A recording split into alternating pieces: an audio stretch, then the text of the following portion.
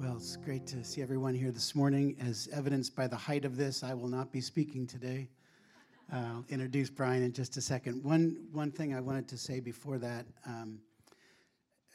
during worship, I just was reminded, I think God reminded me of earlier in the week, I was walking through the office area, I was getting some coffee, and I was humming, I guess mindlessly, and I turned around and there was a woman sitting there.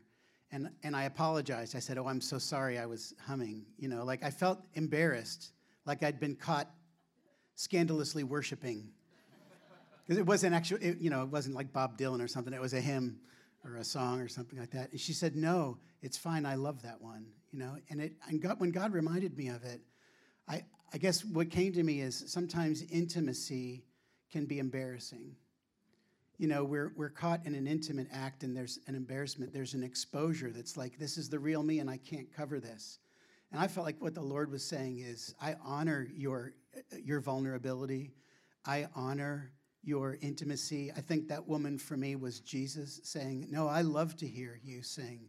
I love to hear your heart come out. So I just wanted to pray for us.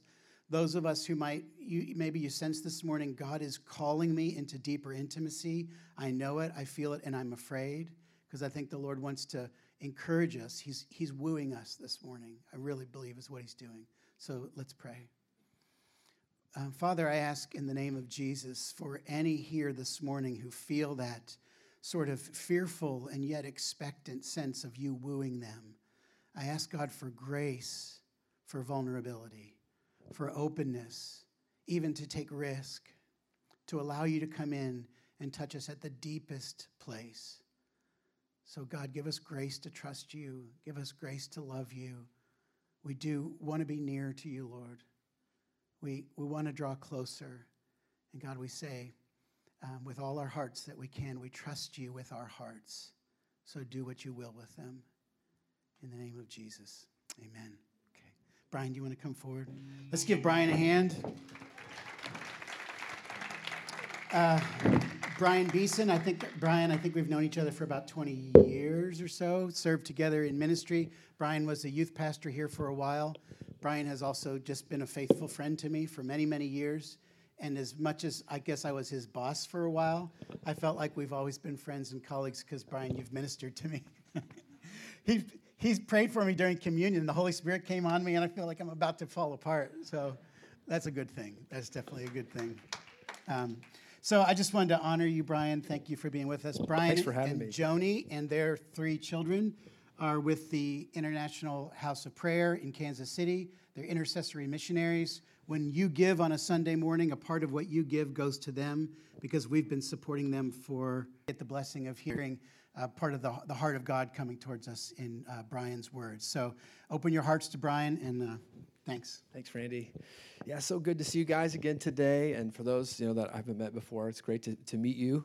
I just want to give just a couple-minute update and then kind of jump into today's message. As you can see, I'm traveling alone, but I have a family, and they're in Kansas City, so I just wanted to show you a picture of them. So that's my wife, Joni, and then our oldest, Isaac, who's the shortest in this picture. And then Hosanna is the little girl in the middle, and then John David. This is a little dated photo, but it's the most professional I have. I showed my wife the other one. She's like, you can't use those. So, but yeah, we serve together. And then I just want to show you 2 pictures just of some of the things we do. We're both teachers there. Intercessory missionary, what that means is we spend some of our time in the prayer room, either praying for things or talking to the Lord, but then we also have other things that we do. And so one of the things I do is I teach several classes at the ministry school. This one's on the book of Isaiah, but I just wanted to highlight one way the Lord used the pandemic to kind of help launch us in a different direction. If you notice, there's screens all over the room. There's like 5 screens in each classroom now. And they have like 5 cameras. So we shifted our classroom to a global classroom. And so we pre-film all of our lectures. So we have students from many different countries coming in. Half of our enrollees now, about 350 students, are now starting from online as a full-time student. They can stay in their home church, study, work a job, but then be in a community of others, and then join a live classroom. And it's really live. Like, they interact just with the students on site. They can see each other.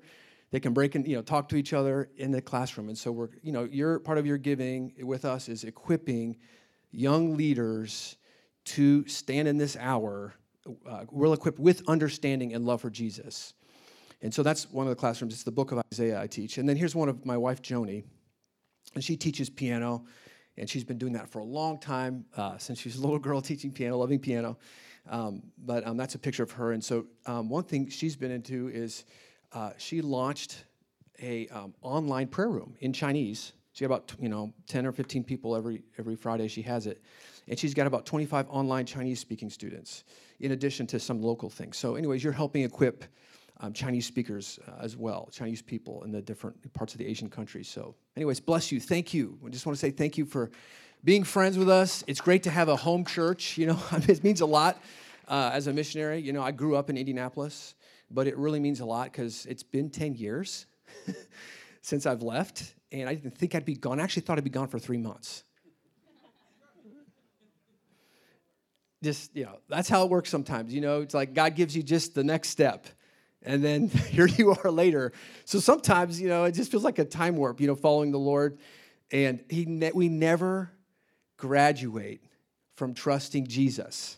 In fact, I think that's how we express what salvation is. We trust him for our souls, but we trust him in our daily life. We trust him for daily bread. We trust him to learn how to learn to parent. We're trusting him to learn how he provides. We're trusting him to learn what he's saying next or how he wants to move in this situation or our job. We never graduate from that. And sometimes it's uncomfortable. We want to kind of get out of that, but the Lord's always bringing us back because that's where we encounter him and we see his goodness. So anyways, okay, well, I'm looking at some notes, but the notes will be available to you online. And, if you know me, it's, multiple pages. And it's got some discussion questions and things like that. So, but I would encourage you, for anything I'm saying today, if you want to go a little deeper, there's some resources that'll be posted for you online. And we're looking at the topic. So I heard that we are discussing the Sermon on the Mount these months, which I love that topic because it's his like teaching us as believers how to enjoy our new life in him, how to enter into the kingdom lifestyle. Not just enter in because you're a believer, you're in, but now that you're in, how do you partner with God's grace? What does that look like? And so in chapters 5, 6, and 7 of Matthew, he unpacks that. Unfortunately, it's really overlooked. And so it's always important to go back and really look at those things. And so we're doing that today. We're going to focus on prayer and fasting. And of course, it's snowing today. Now let's talk about prayer and fasting, and then afterwards we're going to go do some push-ups. And then, but it's a rigorous topic. But let's just kind of do an overview first, a little bit of the Sermon on the Mount. And I know you've had this. You're just hearing it from another voice. Sometimes it helps to hear things from another voice, right? And so two reasons why I'm kind of like convince you here, if you need it, or just to kind of awaken us, why we're listening to Jesus on this. The first one is he's teaching us how to have a vibrant heart, a spiritually vibrant heart as a believer, not to get burned out, not to be dull spiritually, like we just, where's God's presence on it? How to get stronger in the Lord, no matter what our external environment is. We're not dependent on our externals to remain strong in the Lord. Actually, the Spirit lives within us and can strengthen us by his grace. So he's teaching us how to have a vibrant heart. And I'm looking at Matthew 6:22, and we have a verse for that. He says, Jesus, if your eye is good. He's talking about our focus of our inner life. The focus of our inner life is good, or you could say wholehearted. Now, we all struggle with being wholehearted. Like, it's no one reaches it. But what I mean is we give our energy and attention to one thing. And we're all growing in that. But God says, if you grow in that wholeheartedness to love me, pursue me, your whole body will be full of light. Your whole being will have spiritual vibrancy. You'll be sensitive to his presence. You'll be strong in adversity. Some of the things that like doubt, depression, they won't have a hold on you in the same way. And Jesus is giving us a doorway how to walk in that, in this teaching. So it's very powerful. It's really interesting. This teaching is very simple to understand, actually. It's actually kind of hard to do. We can't do it. We can only do it. We stumble in it, but the Holy Spirit will help us. We can't do it perfectly. Here's a second reason, which this one is so liberating. I just feel like someone's going to like leave dancing after this, and I'm serious. There's many different longings in our hearts that God put, and if we ignore those, we go find counterfeits. Like for example, we have a longing to be fascinated by awesomeness, by majesty or beauty, and if we don't know how to get that the way God designed us in Him, in His family, by who He is, then we'll go somewhere else. You'll just look for entertainment or some other, and just keep getting fascinated because it's a longing we can't avoid. It's who we are on the inside. We're made to be fascinated. And when we meet the Lord, we will be fascinated. But another longing is the desire to be great. You want to be somebody special. You want to make an impact with your life. It's a deep desire. We can't avoid it. We daydream about it. Like, when you're a kid, you daydream putting on a cape and being strong, and then you jump off the kitchen table and sprain your ankle. But we have this desire to be great, to make an impact. In our workplace, in our family, we want to be a great dad or a great wife. We want to be a great, great at what we do. We want to kill the whatever the benchmark is for our work. We want to be great. And the He gives us the doorway to greatness by responding to His teaching. He actually says in Matthew 5:19, He gives us and shows us that we can be great before Him, which is what matters, because when we meet Him, that greatness transfers into the other age. It may not be great on the outside, but each of us can walk in the greatness God has designed us for on the inside. He's reorganizing and reprioritizing what greatness is in this teaching. And I would listen to Him because He's the God of the universe, teaching us of what greatness is to Him. And He spells it out in these 3 chapters. If you look in Matthew 5:19, He says, whoever therefore breaks consistently one of the least of these commandments. He's talking about the commandments found in Matthew 5-7. And actually teaches others to break them, there will be least in the kingdom of heaven. So still in the kingdom of heaven, but least. The reward, they've lost the reward. But whoever does and teaches these things, Matthew chapters 5-7, will be called great in the kingdom of heaven. So you can be great not based off of your what family you were born in or your education or what kind of status. Jesus is redefining greatness by loving Him back the way He's defining love in this teaching. He's defining what it means to love Him back. He's defining actually for us what it means to seek Him. Like if we say, I want to seek you, God, in these chapters, He's showing us what seeking Him looks like. He's showing us what loving Him looks like. When we say, we love you, God, we want to pay attention because He said, this is what love looks like to me. These things in these chapters are very important to me. And so this is like a really important for us. I mean, something we could put on our reading schedule often is these chapters, 5-7. And just to overview, he highlights 8 Beatitudes. There's just 8 states of God blessing us. I'm not going to get into it, but He wants those to grow out of us. But then he highlights 6 temptations in these 3 chapters. Temptations that will, if we give ourselves over to them, he's actually teaching us this as a good pastor. He really likes us. He's wanting us to take care of our heart, because if we were to give ourselves over to these 6 things, they would dull our spirit. They would defile us. They would harm us. So he's really looking out for our good interest. He's a really good pastor. And those 6 temptations are kind of like weeds. When we see those kind of springing up in our life, we want to ask God, I want to remove this. We don't want to let those things start growing, because if you've ever gotten a yard or something where we've had 2 different homes we've gotten that were foreclosed before. There were so many weeds in the backyard, so many trees, volunteer trees, where I'm digging them up and trying to get the roots out. It takes a lot of work. But when you get them when they're young, you could just pluck them right out. And the Lord's highlighting, hey, pay attention to these weeds. These weeds are anger, sexual immorality. They are disregarding the sanctity of the marriage. They are overinflating ourselves or not keeping our word. They are looking to retaliate if somebody does us harm, to pay someone back. And the last of the 6 weeds is when somebody harms us, we just avoid them. We don't actively love them.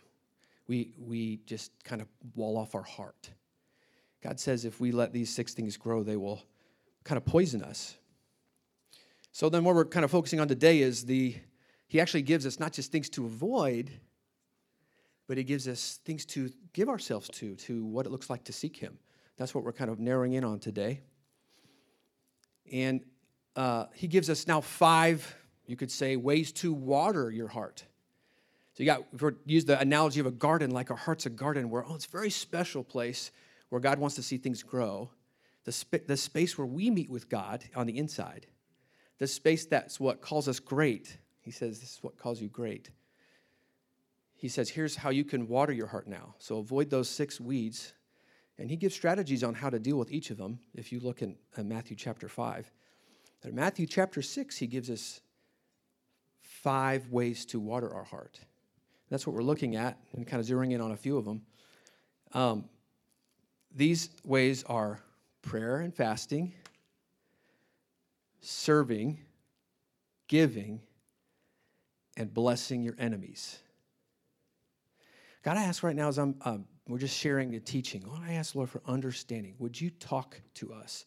We pray a silencing of every voice that's not yours, and we thank you, Lord. Would you elevate your ways right now before us and awaken us to just hear you. Give us ears to hear in Jesus' name. So in Matthew 6, 4 through 20, he highlights these 5, call them kingdom activities or spiritual disciplines. And, if you look at them, he says, verse 4, that your charitable deed, serving or giving, may be in secret, and your Father will reward you openly. And verse 6 talks about when you pray, your Father will reward you openly. Verse 14, forgive men their trespasses. That's the blessing of your enemies. Verse 17, when you fast, your Father will reward you openly. And verse 19, to not lay up treasures for yourselves on earth, but to do them in heaven. Now, let's look at these 5 things, just a principle about them. You could call all of these 5 things a type of fasting. If you've ever thought of that before. When you give, you're fasting your financial strength. Opportunities you could, a lot of money is freedom, and opportunities, we fast that and we give it to a kingdom cause. It makes us weak. It makes us weak. When we serve, we fast our time and our energy to help someone. Like, I remember, this doesn't happen as often, but this was always the tough one for me, moving people's washers and dryers. Oh my gosh, I'm just done with that. I'm so done. But, if someone was to ask me when I go back to Kansas City, if I can do it, again, I'm not, this is all voluntary, by the way. There's nothing that makes me do this. I'm choosing to do this. I grew up as a pastor's kid in the church. I always felt like I had to do things. This is not that. This is, with the time I have that day, do I have 15 or 30 minutes to serve? And I might not feel like it, but do I have the time? Is it not going to wreck this other meeting? Or it's something I want to give myself to bless that person. Does that make sense? It's not a duty of guilt or shame. It's not that at all. That's kind of what we need to unplug ourselves from. We're doing it, the serving, as a means. We're actually trusting the Lord with our time and energy. It's a sign of faith, but we're doing it to bless somebody in the body. Blessing our enemies, we actually fast something else very important. We fast our words. We fast our ability to shape something the way we want or to justify ourselves. And we then submit that painful circumstance to the Lord. And we turn it to prayer. We bless them. That's not a cultural value. That's a type of fasting. But then we're looking at prayer and fasting. This is where we give our strength. We give our energy, our time we could be using for other things, and we give it to the Lord and talking to him. There's different kinds of prayer. There's prayer of communion where we we use the Bible. We pray the Bible, but we slow down. We're not like, I'm all about reading plans. That's great. But if we're just doing a reading plan, but we don't talk to God about what we're reading and listen, it's a little silly. I'm sorry if I poke on anybody here, but think about if we went to a restaurant together after church and we all sit down and we read the menu and we're like, oh my gosh, man, the filet mignon looks so delicious. Maybe some guy on your table starts drooling thinking about it, or you're looking at spaghetti. Oh my gosh, on this menu, look at these pictures. And the waiter comes by and like, what would you like to order? Like, no, I'm good. I just like looking at the pictures. But on the inside, you're so hungry. There's something about prayer of communion where we take God's words, and I've got a short handout online. You can try it if you want. It's called Prayer Reading the Bible. Very simple.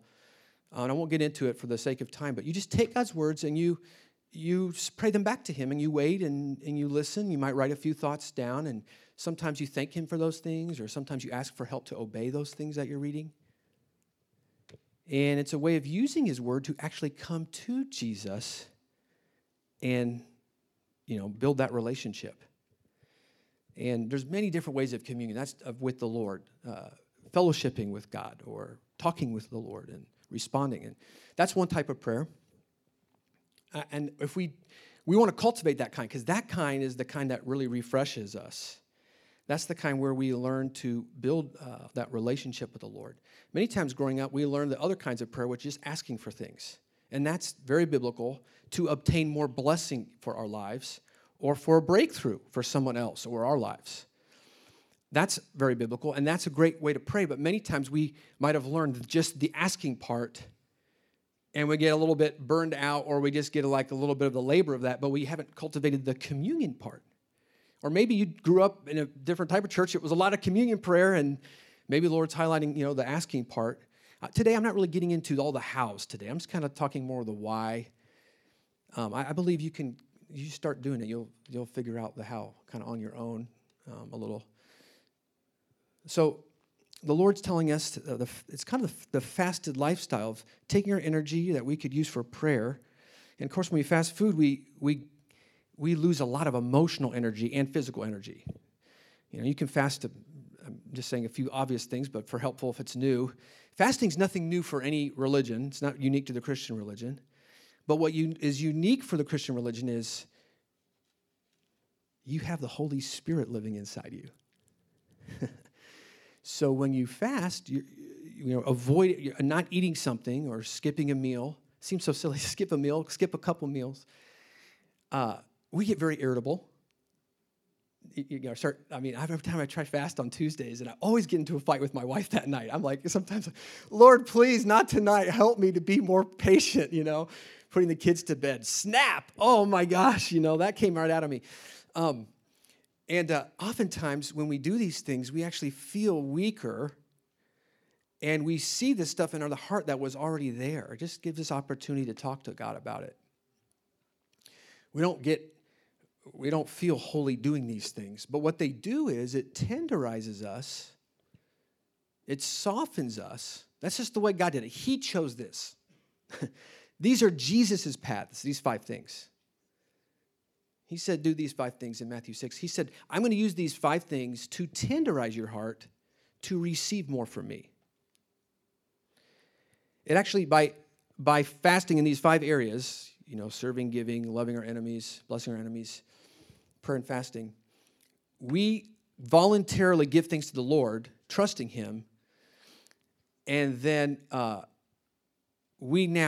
it's a way of actually humbling ourselves, and God gives grace. God says in James 4, he says he gives grace to the humble. This is a way God's showing us to enter into grace. Now, I talk about grace, I'm talking about God moving on your life in ways you can't. God doing things that you can't do. God providing things in your life that you're longing for.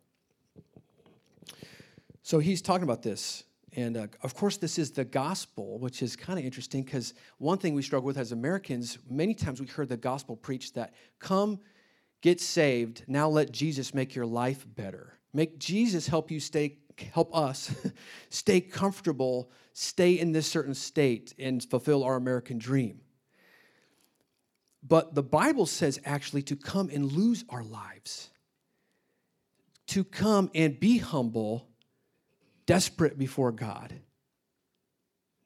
knowing that we're spiritually blind without him, knowing that we need him, and then he fills us with power. Then he does things in our life. And so it's actually the paradox of the gospel to allow God to produce. We do it voluntarily, the weakness to receive what he has. And again, we never graduate from it's a very odd thing. When I take paradox, it's got a truth in it, but it seems absurd. Seems kind of backwards. But I think the Lord's done it that way, I think partially to cultivate relationship and it's just against the culture of this age. Now I want to make a couple comments, then we'll look at one type of fasting, and then we'll kind of wrap up for this morning. When we respond to Jesus' teaching, there's kind of three responses we can have. And I just want to highlight these because I've experienced them all, and I'm sure they would give you language for your own life. One is when we see these things and we try to enter into them, like let's say we're going to fast a meal at work, and we're going to skip a meal and try to get away for 20 minutes and read a little bit of the Bible and pray for a few things. I mean, that's a great place to start. Or let's say, we're going to try to do the 15 minutes before bed and just read a passage and pray and get right back to God and try that for like a couple weeks and see what the Lord's doing in our heart. When we kind of take these little steps like this, can be very small steps. They're very significant. One thing I've learned having kids and like a lot of responsibility, I don't have the same bandwidth as I did in my 20s and 30s. I don't. So like for me, something big is like 15, 30 minutes a day. That's huge if I can do that, because I find that's really all the extra time I have. And that is like, when I do that, I feel like my heart is now getting engaged in a new way. And, oh gosh, where was I? Three responses. The first one is legalism. And what that means is when we try to do these things, but we're trying to earn something from God, trying to get approval. Like if I fast this way, I will feel better about myself. If I fast like this or pray like this, now I think this is just a natural thought, that also now I am better than this guy next to me, so I'm sure he's not doing that.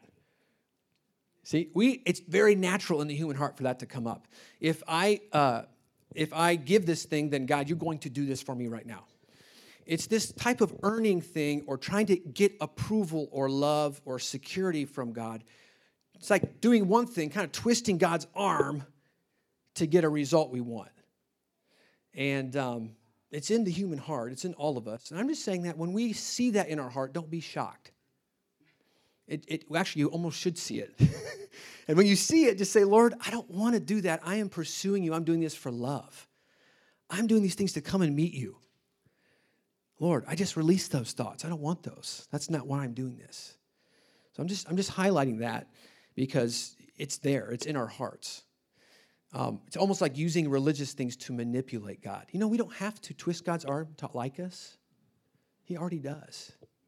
And it says that God, who did not spare his own son, how much more graciously will he give us all things? We don't have to earn anything from God. Again, these things position us, kind of like, here's another analogy. They take our heart, which is naturally cold. When I say cold, it's just naturally dull or naturally just stuck. And takes our heart and puts it before a bonfire. And the bonfire warms us.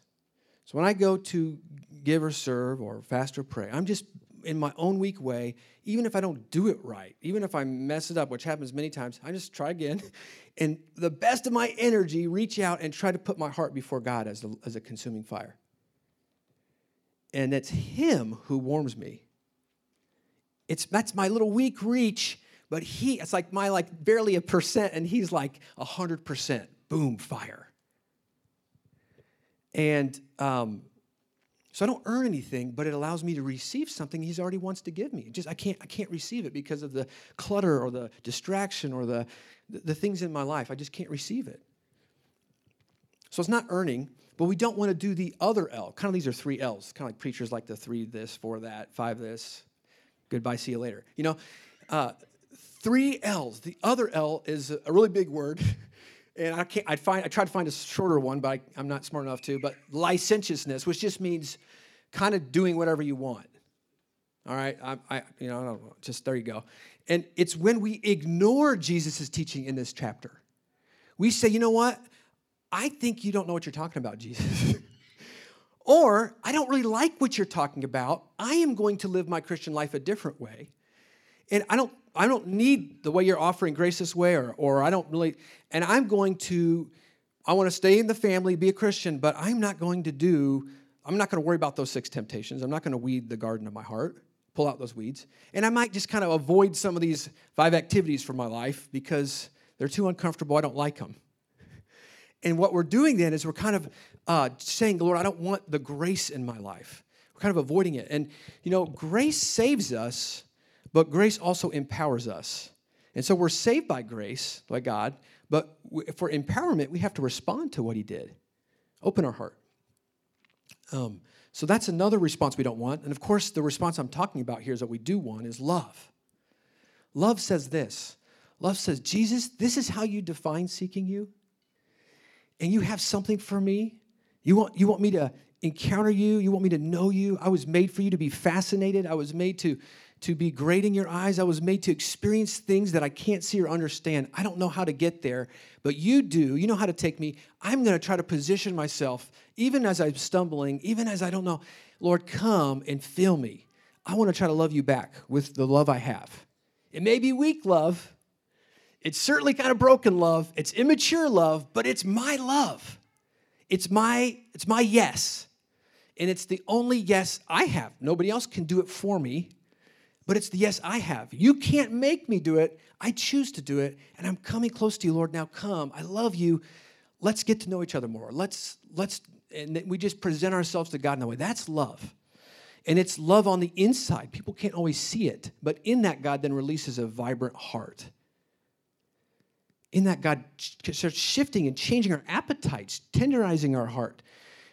He actually starts strengthening our identity. There's so much depression in the culture, and yet the Lord is inviting us into a way to get vibrancy where some of those issues can even affect how we think about ourselves. Like we're always feeling condemned or in shame. And yet as we come to the Lord at that vibrant heart, He gives us, those things will start losing their hold on us. He's giving us this pathway. Now, the one type of fast I want to mention is the bridegroom fast. Now, there's a lot of different kinds of fasts. And I just want to kind of end with this. There's fasting for a crisis, fasting for breakthrough on something, fasting for more things in your life that you're asking the Lord for help in. And those are all great. But I'm talking about the bridegroom fast. Now, what is that? So Jesus calls himself a bridegroom, which is the same as a groom, just in case everybody wants to know. I was like, bridegroom? Why can't you just, the bridegroom, groom? It's just, the groom is short for bridegroom. It's the guy in the marriage, the guy in the wedding. And Jesus calls himself that, and other people called himself that. And, of course, what that means is, just a real quick summary, is the Lord Jesus is coming back for a people that are prepared for him, for a people that he's going to do this, make us spotless and holy, as well as mature us in love like the love he has, because the Lord will only marry someone equally yoked. When I say marriage, I mean together, doing things with him forever, being with him. And when I talk about, that means we're the bride, I'm not talking about gender, so everybody, all the guys in this room can take a deep breath. It's not about gender. When we say we are the bride, it's a position. It's a position of nearness to God. It's a position of holiness. It's a position of sharing things on God's heart. It's a very valuable and special position that the Lord's called us. And so Jesus is a bridegroom, but there's something in Matthew 9 where Jesus was answering a question like, well, why aren't your disciples fasting? And he says, they're going to fast just after I leave. And he called it the bridegroom fast, which is a fast not motivated for breakthrough or for power ministry. It's motivated out of a desire to encounter Jesus, to meet with him, to take the relationship deeper. It's us saying, I want to go deeper. You said this is one of the ways to do it. I'm going to try it. Even if I can't do it super well, I'm learning. I'm going to just enter into the bridegroom fast. I'm going to avoid a meal or two once a week, less or more. There's different ways to fast. And I'm going to have some extra time for prayer that day, if it's 15 minutes or more or whatever. And I'm going to get in that place. Jesus said, in the secret place, and he'll reward us openly. The reward could be a variety of things. But this is called the bridegroom fast. Matthew 9, Jesus said, can the friends of the bridegroom mourn? Friends of the bridegroom, people that love the bridegroom, Jesus, us, can they mourn as long as the bridegroom is with them? And he said, but the days will come when the bridegroom will be taken away. Right? Jesus has been in heaven the last 2,000 years. He's taken away in person. He's coming back. It says in Matthew 25, behold, the bridegroom is coming. He's coming back. But while he's taken away, he says they'll fast. And the fast is motivated to love him, to be close to him, and for him to do things in us. Now, as him as a bridegroom, just a few things. It means he really enjoys us. So when we fast the bridegroom fast, we're partially getting to know him, but we're going to experience how he delights in us. It says in Isaiah 62 that the Lord rejoices over us. It says that as a bridegroom rejoices over the bride, the Lord rejoices over you. There's a delight. Like for example, my children, I really delight in them. Like I love when they're just running around the house. I love when they do artwork. Every parent understands they do that artwork. You're like, wow, that's awesome. You see their heart expressed. I love watching my daughter do ballet dancing. That's the one thing she's doing right now. And I love watching my son, when he's playing soccer. I don't care what he did. If it was kick a ball, run around the ball, fall down and laugh, I don't really care. I enjoy that, right? That's delighting in. And that's how God feels about us. Sincere believers, we want the Lord, we love him. He just genuinely delights in us. And the Lord's saying, I want you to experience that more. So I'm inviting you into the bridegroom fast. Sometimes the Lord, he may just touch us with that understanding, but sometimes we've got to pray and fast and position ourselves for him to give us those things. For the grace. And so he's got a delight for us. He's also got a burning desire, a desire for us to be free, a desire for us to feel safe, a desire for us to be close to him. It says that Jesus prayed his last prayer before dying on the cross. He said, Father, I desire that those you're going to give me would be with me where I am and see my glory. He wants us to really be close to him. So as we're responding in the bridegroom fast, we're actually saying, yes, I want to be close to you too. You want to be close to me? I want to be close to you. It's the way we express our yes. So I'm just highlighting that. I'm going to share a quick story, and I am going to land this airplane, I promise you. I was just thinking about the delighting and the tender heart of God. This happened about, maybe 8 years ago, and a few of you may know this story. I can't remember who I shared it with, but we were pregnant with our first child, and things were looking good. I mean, I wasn't ready. No one was ready at that time. Your first kid, and our family, we were, basically, Isaac was he came 10 months or 12 months after we were married. So just let the reader understand. Everything happened pretty fast, and I was not ready, and I was very overwhelmed. And we were also learning a lot of new things as a family. Like my wife's from overseas. She's been in the States more than 10 years, but still learning how to live together, two cultures. I could tell some fun stories about that.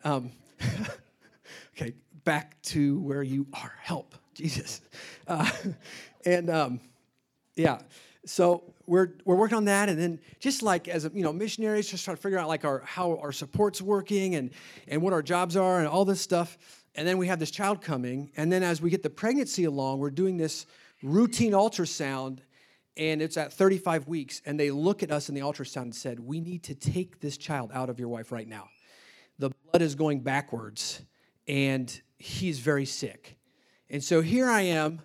I actually I was going to pay in cash for a contract at the hospital, but in fact, I hadn't paid it yet, and even if I did, the emergency situation wouldn't have covered, the contract wouldn't have covered that. And, just so you know, I was totally getting stripped down in some areas because I grew up with a certain type of health care. I mean, there's 5 or 6 different doctors in our family. My dad was a doctor for part of his life. So I'm just so used to navigating those types of issues in a way where it just wasn't ever a concern. But here I am on a different side of life right now, trying to figure things out, and many of you can relate. And it was just slow. Oh, no. And literally, I'm trying to write a check as they're getting her ready to take her to the ER, or to the surgery room. I mean, just all this fear coming out of me. And, of course, he's born, and he was born 3 pounds at 35 weeks. So thin, emaciated. You could see his ribs. And so she had really bad preeclampsia, the worst the hospital had ever seen, they told me. And he was in the NICU for 3 weeks. And I was just... it was not, you can relate to this. Sometimes things happen in life, it was not the way you thought they would go. And that's kind of rough. I did not think entering into fatherhood would have felt like that because I was so overwhelmed with terror. I was actually terror. It wasn't just fear. And I would go to the hospital. I would always feel so much shame or just feel heavy, like overwhelmed with fear. I don't know how I'm going to pay for this. It was over $125,000 medical bill. And I'm going to the hospital to see my son because he was there for 3 weeks and help. And I'm just so gripped with this. And then my wife's still sick. And that went on he got better when he came home. But for 6 months, that unknown. And I was like, I'm ruined, God. And so I'm sharing this I'm landing here on the tender heart of God. So in that moment, I'm having a prayer time with some friends. And I see a picture in this prayer time with a few friends of this person looking at me. Just it's kind of like in your imagination, if this is new to you, just praying and just getting quiet, and there's someone just looking at me. I'm like, okay, this is interesting. And as I'm focusing in on them, it looked a little bit like my biological father. He's with the Lord now, and just so kind and gentle eyes, just looking at me and smiling, just like, I like you. You're going to be okay. And so I really I was just like, wow, okay, I'll just go with it because I'll take anything, Lord. Sometimes you get so desperate, you'll take anything. And that's kind of sometimes when God drops things in your spirit. And so I'm getting this, and I'm just feeling, okay. And as I'm looking at it, I realize this is not my biological father. I'm looking at the Heavenly Father's looking at me. It's his tenderness, his gaze. And I just keep letting that wash over me. And then within a couple days later, I'm giving my son, he's still 3 pounds, his first bath. He came home. And that whole time it's is the water too hot, too cold? They're just freaking out. They've never, how do they move their arms? All of that goofiness. And I'm easing him down in the water. And I'm also now I'm putting him in. And the role has reversed. Now I am looking at him with those eyes. Now, of course, they're young. I don't know if he could actually see my eyes. I don't know, but we won't go there. I'm just looking at him doing that and just I've got you, you're okay. And then everything was okay. But just now the Lord was letting me experiencing on his end about his gentle, tender heart to be a place of security for us in fear, a place of strength for us when we need it, and to come and be like our strong tower, to be our safety. And, right around that time, maybe just the week before, I was sharing this on a team, and one of the people on our team, one of the director's wife, I was sharing it, and I just got really emotional just about what do I do with this situation, and she just said something. It kind of annoyed me, but it was true. I'll just be honest. It was totally true. She said, Brian he hasn't received yet that the Father's love for him or the love of God. And I had, but not to that level. I was getting stripped at a level that it hadn't reached. And man, I was a wreck. I would be serving, and literally sometimes I'd be getting so angry during prayer times of why is this happening to me? That I'd have to actually excuse myself from praying for people and go out behind the building and shout. I'd come back okay, I'm good. Can I pray for you? I'm just being honest here. And I was open with my director, and he was like, hey, that's all right. Just do what you need to do. And so, but in that, the Lord began healing my heart with encounters like this and moments where he started putting that tender heart that he had for me, putting it in me. And, of course, Jesus has the heart of a father. He's got that tender heart. That's just one dimension of Jesus' heart towards us. There's so many dimensions of the bridegroom heart, of him enjoying us like we enjoy our children, of him wanting to experience his security and his joy for us like that story I just shared. There's so many dimensions. I mean, there's even a dimension of the joy he has for who we're called to and growing into. Even when we stumble, he still really delights in us because he sees us a billion years from now. He sees you a billion years from now. And he knows his blood's paid for you. And he said, and it says that you are the righteousness of Christ. That you, by your effort, cannot improve upon his righteousness. Like the righteousness legally you are right now, you will be that same righteousness a billion years from now. That you, declared by Jesus' blood, standing before him, there's nothing you need to prove. There's no accusation or condemnation that can come against you because he's called you his righteousness, and nothing can improve upon his righteousness. These are some of the dimensions that God wants to impart to us, to share with us. And so today, I believe he's speaking to us to call us away. He's calling you away. What I mean by that, Song of Solomon language, it's a book in the Bible. He's calling you to get away from certain distractions, to get away from certain things that are dragging you down, that are like types of things that are kind of like spoiling the inner life. And he's like, I have a superior pleasure for you. I have a superior way for you. I'm calling you away to come find it with me. And in that, he's saying here, of the 5 kingdom activities, I'm bringing you in. Consider prayer and fasting. Consider it even in a weak way to draw away with me in prayer and fasting. I want to impart my desire for you as the bridegroom God. I want to share with you my heart that I have for you, and in that you will be eternally touched. Your life, your value system, your energy will begin to transform like his. Of course, sometimes when we enter into the prayer and fasting, we think after one time, what happened? But I promise you, if you give yourself to what Jesus is talking about in a small way, it will start giving you the single focus, a vibrant heart, and over time, you look back 2-3 months, just a little bit every week or a little bit, you just go for it. You will see a shift happening. The Lord promises to tenderize your heart, to actually change some of your desires. He actually can change desires. Like you might wonder, why do I always get stuck in this certain sin? Or why do I always have this tendency? As you draw away and the Lord touches you, some of those things will just start falling away naturally. We spend so much energy fighting the things against us, but as we pursue the Lord, there's ways he'll just naturally deal with those. He wants to increase your understanding. He wants to make you healthier, even physically. He wants to strengthen your sense of identity. I'm going to read 2 more verses and we'll it's 12 o'clock. We will have a little time in ministry. Song of Solomon 3. When I was meditating on this earlier this week, thinking about being with you, these are the 2 verses that kind of struck me. The language is a little flowery, but it's kind of a love song between a king and his future bride.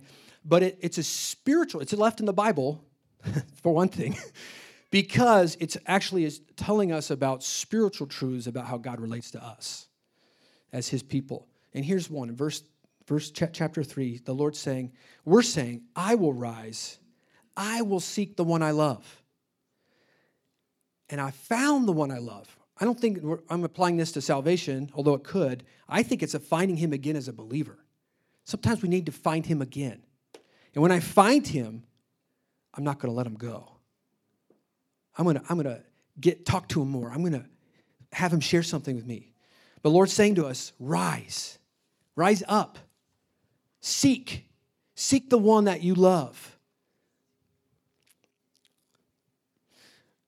Song of Solomon 5 says this. The other one I was kind of thinking for you is Jesus knocking. There's a couple verses in the Bible where he's knocking on the hearts of people that are his. It's not about unbelievers, although he is knocking on unbelievers' hearts too. He's knocking on the church and he's saying, open for me.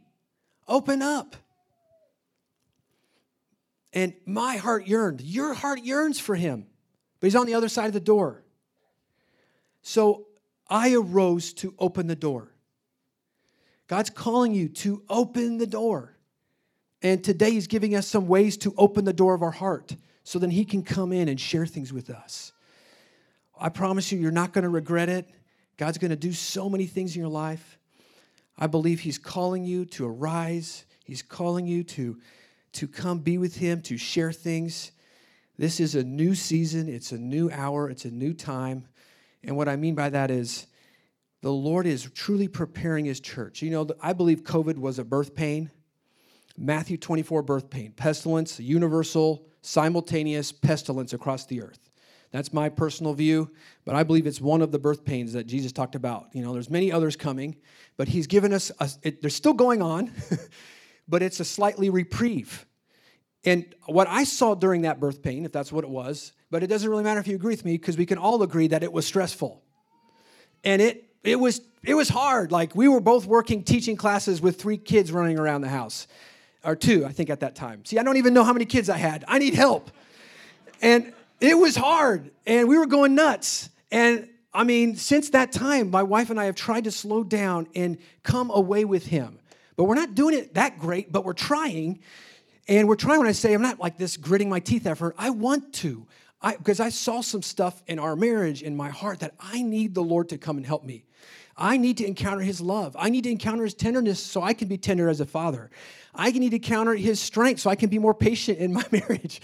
I need to encounter him. I need him to strengthen me because, for one, he's preparing me for him, and I'm his garden. I want to be presentable. I want to enjoy him in my heart. But another one, just to be practical, there's more birth pains coming. You know, well, sometimes we think, I just want to go back to the 1990s. Sorry for anybody younger than that. Go back to the 90s, you know. It's like so easy back then. You know, it's just so easy. The economy's great, you know, like the tech boom. I don't know what else happened, but I graduated high school. I don't know. I want to go back to there, but the Lord's saying, we're not going back. There is no more good old days. We're looking forward for the bridegroom coming. We want to prepare ourselves for him. And he said, I'm going to come. He's going to come in a time of shaking. And so the Bible's end-time message has both the blessing and the awesomeness of the coming king, but also the challenges of that time. And, you know, all that to say is, I want to get with that bridegroom fast so I can be ready and I can enjoy him. And I've got time now. So let's all stand. Appreciate your patience. Randy, you knew it. You knew I was going to go long. I really tried. I promise. I was asking for help before everybody got here. If the worship team like to come up or someone to play worship, you're welcome. And too, appreciate you guys. You can just center your attention on the Lord, if that whatever that means for you.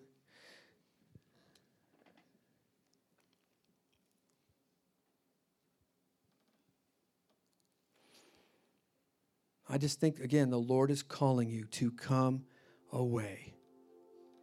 Come away. If you have a yes in your heart, you don't know exactly what it looks like, but to come away. Lord, we respond to you. Let's just, if you agree with that, Lord, I don't know, but I'm willing to try something. I'm willing to look at some of these 5 things you highlighted, the giving, the serving, the blessing my enemies. I want to learn about this. I want to look into prayer and fasting in a way that I can try to do it. Come away. If you're open to that, there's a yes in your heart to come away. I just want you to whisper back to the Lord. Just say, I'm willing. I want to come away. Just tell him.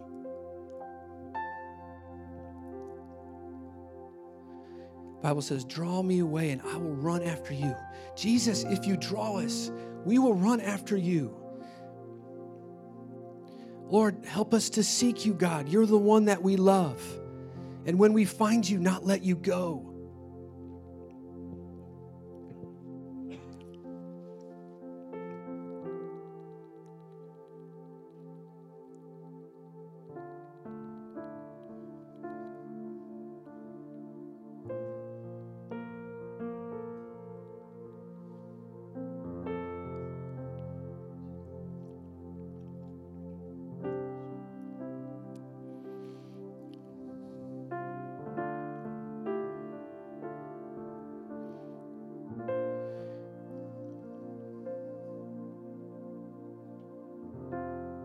Just waiting here.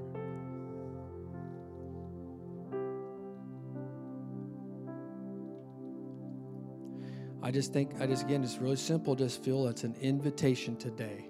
It's an invitation. And so if you feel there's something that you want to say yes to, that God's inviting you into, let's just ask this, Lord, what are you inviting me into? What is it you want to share with me?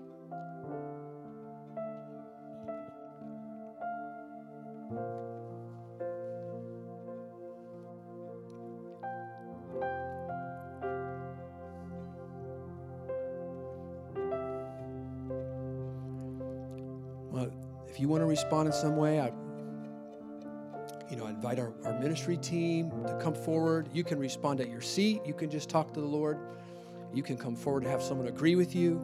You can turn to someone next to you, family member, and say, hey, pray with me. This is what I want to say yes. I want to try to get away. In some way, I just want to invite you to respond if you'd like to. And I bless you today, Indy Vineyard. I'm so happy to be with you, and the Lord bless you. Let me just pray a blessing prayer, and we'll just close the service. But again, ministry team, I'd love for you to come up. I bless you in the name of the Father and the Son and the Holy Spirit. And I bless you, grace and peace to you. Lord, we pray your fellowship. Take us into more fellowship together.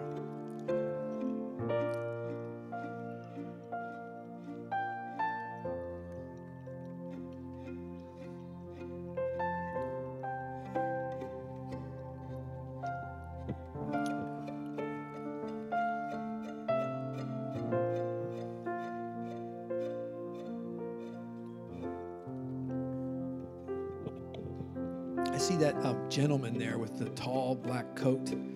Yeah, right there. Hi. Yeah. I see you like lifting a kite up. I feel like there's something where you're going to lift up in your life. The wind of the Holy Spirit is touching you. And I don't know if you've recently, in a newer role or work, newer job, or newer to the city, but I feel like maybe the last year or two moved in, and I just see something with I don't know if it's tech stuff or like a startup, but I see grace on your life in this season for the Holy Spirit to really strengthen you, strengthen your hands. I just bless you in Jesus' name. Bless you.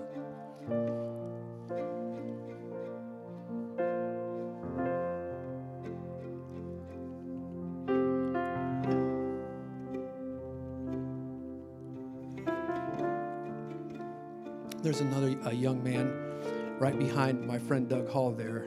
Yeah, I'm looking at you right there. What's your name? Corey. Corey, there's a real strength on your life to build relationships. There's a strength on your life of, there's a gentleness and a way to care for others, just a way to build friendships, gathering. There's just a grace on your life for that. And I don't know what you're doing in life, but I feel like as you're in groups and things, God's going to use you like glue, use you like a gatherer and someone that's seeking the lost. I feel like that's a word over this church, to seek the lost. I feel like there's some lost family members. There's some lost people. And right now, let's just pray for that. So, in the name of Jesus, Lord, we call forth the lost family members to be awakened right now. Lord, those stuck in addiction, those are felt separated from you, would you reach your arm and touch them? Lord, those that are lost, those that feel lost, even those in this room, that place sometimes we feel like lost sheep. God, would you come and gather, even in this room, those of us that felt like a lost sheep, come and gather, come and bring sense to. I feel like there's some type, this happens, a life event, we just hit the wall and we have not recovered yet. We lost our sense of direction. If that's you, we want to pray for you. There's someone that here hit the wall and you feel like a lost sheep because of just the speed of what your life was, and boom, just things shifted and you don't know what to make sense of. The Lord just feels the pain and the groaning. He wants to encourage you today. He wants to strengthen you in his love today. So if that applies to you, I just want you to get some prayer before you leave today.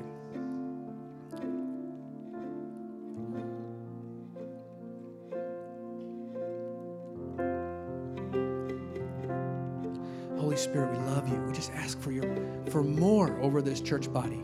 Oh, for more, you have so much, Lord, the inexpressible riches of Christ. You want to share.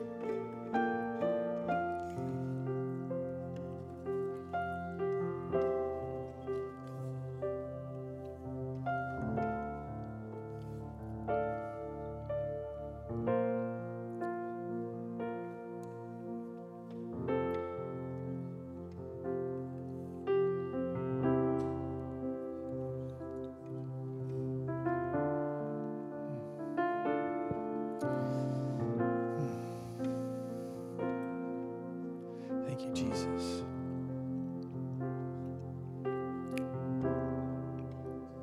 This gentleman here, his eyes closed. He's the shirt, striped shirt. Hey, hi. What's your name? Jeff?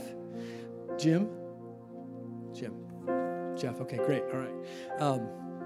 I just saw a picture of you just with people gathering in your house. I feel like I don't think you're doing that right now, but I see just there's a grace on your life. There's another type of gathering. I just see you really coming alive, just in some ways with organic, natural gatherings in your home. I feel like sometimes when we get into a position, the Lord, our gifts are flowing. We feel like we're rooted. This is our community. I feel like the Lord's going to establish in some ways, I don't know all of them, that you feel rooted in a community. That longing, where do I fit? The Lord's, He sees that. He's going to help establish that. And I bless you. So I just, Lord, you guys are released. If you'd like prayer, come forward. Bless you in Jesus' name.